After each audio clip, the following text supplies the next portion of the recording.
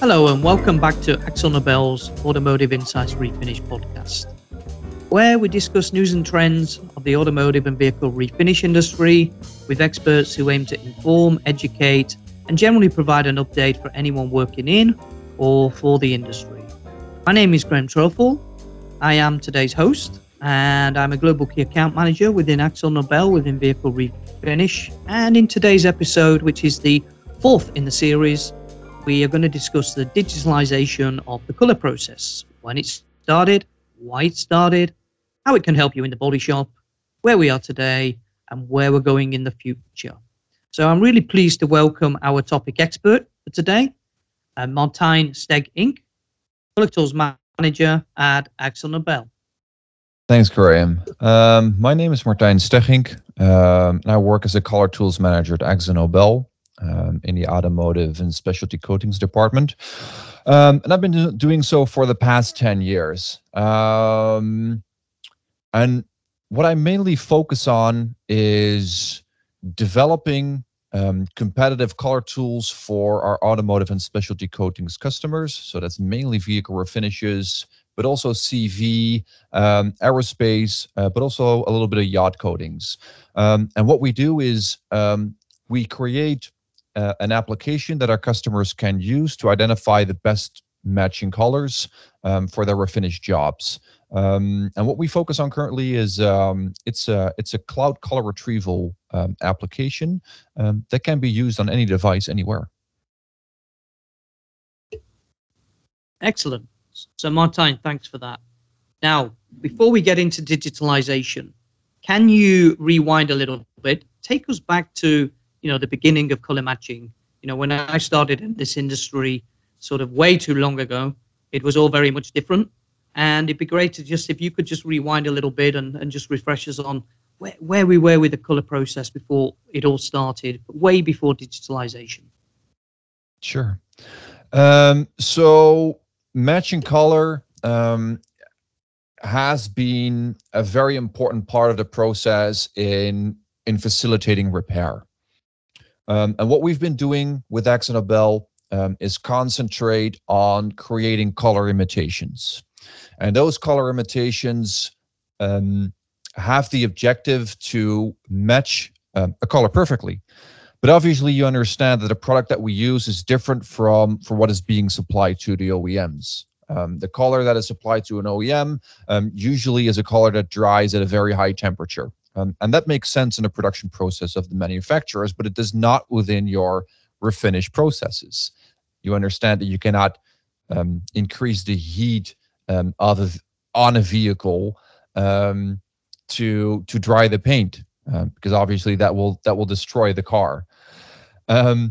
So what we do is we have formulation labs in which we try to imitate the color in the refinish products that we offer to the market. And then for us, it's also a challenge to facilitate a solution to our customers to get the color right, to match the right color in the right vehicle. So what we always did in the past is we would create visual color documentation, so color chips, if you will, so that we have some sort of visual representation for our customers to identify the right color. They could hold it next to the object that they were trying to repair and see if that was a right color match. But you understand that there's only so much color chips that you can supply. It will make the matching process very difficult.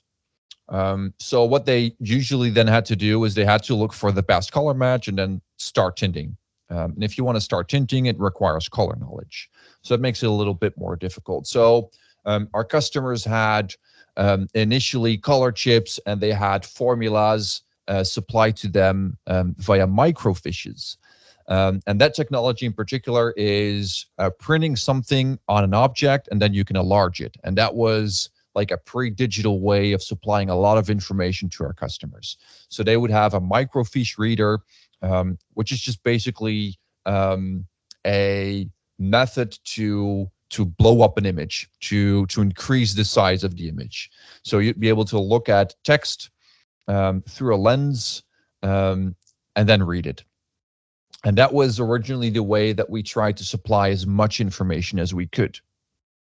But in the color retrieval, the technology evolution, it kind of brings advantages that you can measure over two important performance metrics, and that's where you will see the overlap. So one is the amount of data that you're able to transfer, where we previously had to supply that on microfiches, but now we can do it digitally. And then also the frequency that you're able to update your customers. So if you have to do that on a traditional medium that you have to print, you can envision that it's going to require some lead time. So looking back at the past 40 years, you see that with each and every technology iteration, the most significant changes are made there on those two levels. So starting out with the formula books, starting out with the microfiches, you also have to come up with a proper layout to get those pressed and shipping them to the customers. And the amount of colors and formulas are then obviously limited to whatever you could read and put in a register. So the way that we were able to print a lot of formulas on one card was initially the microfiches, but later we introduced computers. And with the applicable floppy and optical drives, we could incrementally increase the size from, let's say, 360 kilobytes to 1.4 megabytes to 720 megabytes on a CD to 4.7 gigabytes on a DVD. But now that we are in the era of cloud computing, we actually no longer have to worry about capacity. So that's where you see the trends moving, being able to transfer larger amounts of data, and then also the frequency that we're able to update that information to our customers. Sure. You know, you just took me back 30 years mentioning things like microfiche and color charts and books and things like that. So thanks for that. But moving on and looking at now, turning this towards the customer, you know, who, let's face it, our customers are body shops. Their business is predominantly driven by time. You know, it's all about how fast they can repair a car. It's all about how many labor sales they do. Everything is driven by time in the body shop.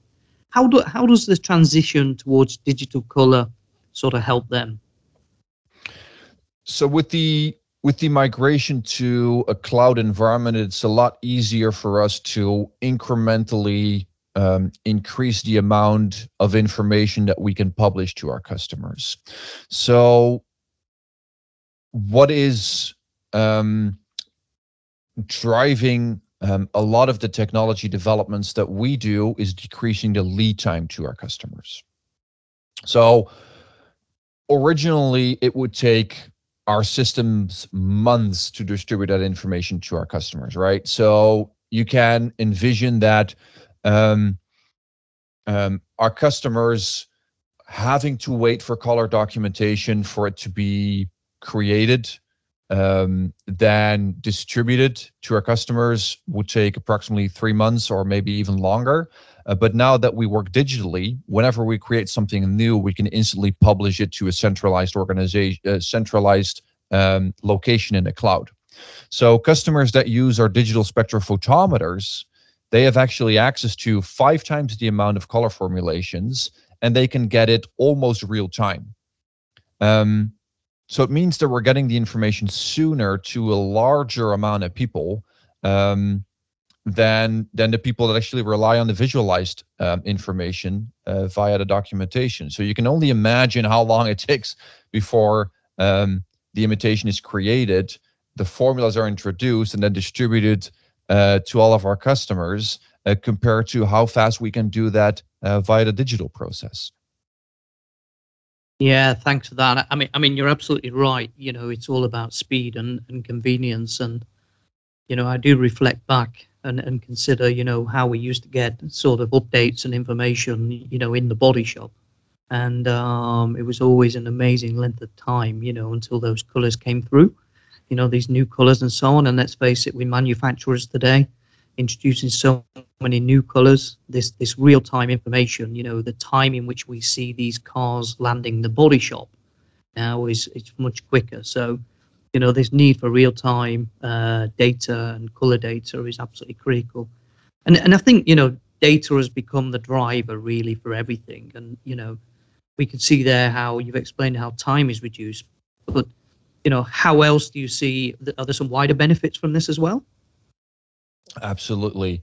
So with migrating to a cloud information, we actually have now the possibility to turn data into information. So one observation is that historically the information was only pushed downstream. So we collect information from the OEMs, we develop colors and imitations, and then we push that information to our customers. But there actually is a lot of value to understand how that information is used. So the way you learn which information is important, and more importantly, which information isn't. So it allows you to prioritize developments when you introduce new paint technologies. And in the end, we want to make sure that we spend as little time as possible on the things that don't matter, the things that don't add value to our customers, and we spend the most time to the things that do matter to our customers. So we want to learn what they use and what they appreciate. And that's why we focus on a platform that facilitates sharing of information with us, but also directly with their peers, with their colleagues. So we're creating a network of information that's used by AkzoNobel and by the peers. So understanding what information is valued by your customers, that is vital to proactively recommend and improve our color matching abilities. And that information has become more vital in the industry. Information is our source to remove the overhead from whatever we produce, and we put more priority and effort on the things that do matter. Sure. Thanks for that. Moving on to the platform you just mentioned, and how the information is collated. How do we ensure all of this information is ultimately initially collated, controlled, managed? Well, the first automation, that was around 1975 when the computers that relied on punch cards were introduced by AkzoNobel. I mean, it's a long time ago. But then in 1990, we introduced Mixit 1, and that ran on a DOS computer. And later on, we introduced Mixit Micro, Mixit 2, and then Color Manager in 2008. And Color Manager is also referred to as Mixit Pro or Quick Mix by our customers.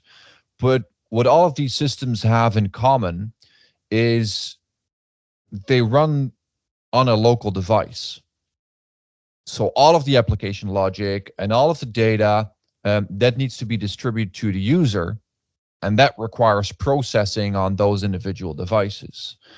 So the complication is that you need to support multiple operating systems, and it's difficult to synchronize that information across.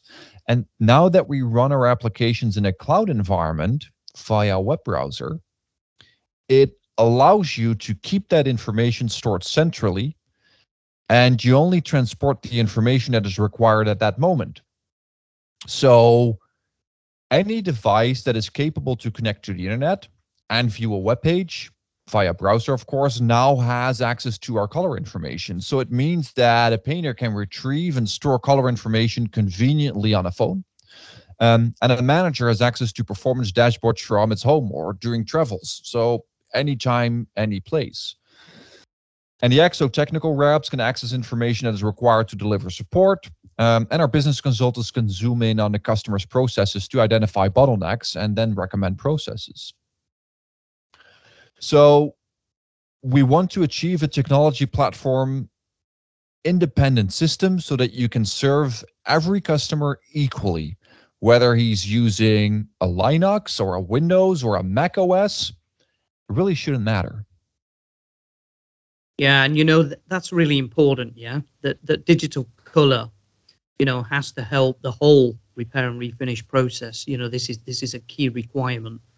And, when you think about the wider repair management tools that we have, such as, digital tools such as Carbide, for doing production management and workflow management, it's all about adding more value to the end user and being more involved across the whole business. I think historically, there was always this expectation from a paint supplier that we get involved purely, when the car comes for matching the color and then going through the paint process. But I think it's good to see that, digital tools and digital processes are allowing us to actually have an impact across, the whole business.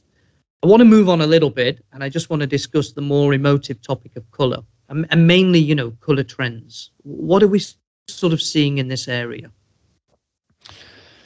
So the top 5 on a global scale is gray, silver, black, white, blue, and red. And regionally, you see that top 5 all over, with only that top 5 in a slightly different order. So it's more or less the same everywhere. And if you buy a car personally, you can go for something a little bit more eccentric, if that's what you like. But if you lease a car, the color that you're able to choose from is most likely already limited to the colors that will cause the vehicle to devaluate the least. So that's that top 5. And that's probably why we see so many neutral colors. So those neutral colors will diversify in effect ranges. So that means going from a solid to a Pearl 3 coat, and sometimes even matte for the more premium vehicles. But even on a global level, it's very unlikely that the more eccentric colors like purple or yellow will ever be in the top 5 of colors. So the answer is going to be pretty boring. On a global level, it's more equal, more consistent than you'd expect. Yeah, so quite stable, really, and I think we're operating across different regions. You're absolutely right. I'm located in the Middle East. I can pick white out of that color selection. Followed by typically gray or silver, and then rarely black. But yeah, generally in our travels around the world, I mean, you're absolutely right. This is what we often see. Yeah, the odd purple or yellow, obviously thrown in there, but it's good to see that those traditional colors are staying, giving them some stability, and these traditional colors keep coming through. Does color really impact, as we see a lot of change in vehicle technology now, does color have any part to play in this? Are we seeing anything happen in that area as we're seeing this new increase in EVs and this type of thing? Does color have a part to play? Potentially, because with the introduction of new technologies, such as autonomous driving and electric vehicles, it could very well possibly start a shift in the most popular car colors, because some colors or coating types, they can influence the effectiveness of the technology. So radar, for example, if you put a high concentration of aluminums in a color, it might very well impact the radar specification that you do have to guarantee in any repair that you do. One example is that electric vehicles' range are also influenced by the amount of electricity that's routed to technology in the vehicle. So ACs are notoriously power hungry. So keeping that temperature in the vehicle down with a better isolating coating or using more reflective colors, that could increase the range of those vehicles, because you'd understand that the less you would have to use the AC, the less power you're consuming, and the more power you can put into the motion of the vehicle. So coming back to the example of the radar, autonomous vehicles, they really rely on sensors to detect any object that you would like to avoid, in order to avoid a collision, of course. So those sensors use light reflectance to measure the distance to an object. So you'd be using the most reflective colors as well, meaning that anything else but black or other dark colors, because, well, dark colors obviously do not reflect very well. They absorb light. And looking at those technologies, the most likely is that the car coatings will turn more reflective with lighter color schemes. But with that said, there are, of course, also more outside-the-box solutions available to overcome the solutions. That while maintaining the current attractiveness of the current color schemes, I'm also sure that existing new color properties will be developed in the future. And maybe those will be driven by the developments of new technologies, or they simply are something different that people will find pleasing to the eye. In the end, we will have to make sure that we can measure and imitate those colors the best we can, and have that information available at the time when that vehicle comes into the repair. So that's going to be our main driver. Sure. Thanks for that, Martin. So look, really, thank you very much for sharing these experiences and knowledge. I mean, that's a really interesting take on, how color crosses over with new technology. And, tell me, in your opinion, what's been the biggest game changer in the move towards digital color? The biggest thing that you've seen in your career that's actually impacted? The biggest thing I've seen in my career is the possibility that we can calculate information. And to put it into a more buzzword, is artificial intelligence. So the way we're trying to look at color historically is always we try to imitate whatever we've observed in the past, which currently is a solution and it works. But you can grow to be more effective if you're able to calculate every given color point that's available. But in order to achieve that particular situation, you would need a high capacity computing possibility. So that means that you would be able to pre-calculate every single color point that you can make with the product that you have. And then you would be able to stop measuring what's out in the market. Then you would be able to stop pre-calculating the color formulas that allow a particular imitation. That would move you into a position that you're able to calculate on the spot the imitation of an existing color given the color knowledge that you have within a particular product specification. So to put it in a simple term, you would be able to measure a color and in real time calculate the formula to imitate that particular color.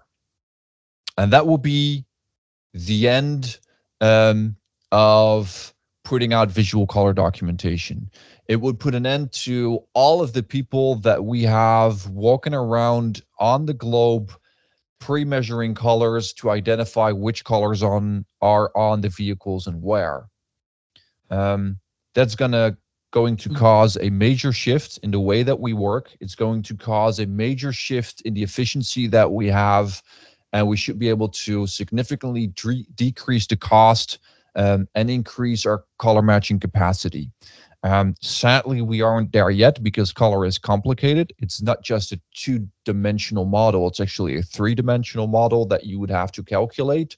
But eventually, we will get there with the latest artificial intelligence methodologies that exist, and the access to an increased computing possibility. So yeah, in my expectation, that is where we will be able to get the most value, and that is how things are going to change in the future. Yeah, thank you. I mean, that is that's certainly another game changer, isn't it? For sure, and good prediction there for the future. And I think, as anything, it keeps moving forward all the time. I think we're going to see a lot more, apart from the stability of color, I think we're going to see a lot more technology with radar and things like this as we keep moving forward. I mean, ultimately, we will stay at the front of all this. And with experts like yourself, it's reassuring, to hear this today as well, and I'm sure our listeners will be, thankful for hearing about how we're moving towards, have we shifted towards digital color and what the future holds for us. So, Martijn, I'd like to just thank you once again for giving up your time today. I'd like to thank the audience for also listening, to this episode 4. Remind everybody that, please follow us through our social media channels, and also, via Spotify. You can listen to the AIR podcasts. So these are the Automotive Industry Refinish podcast episodes. This is the fourth one now in the series, and we'll have more to come. So I'd like to thank everybody, and once again, take care, stay safe, and look forward to you enjoying this episode and seeing you all again in the future. I'll say bye.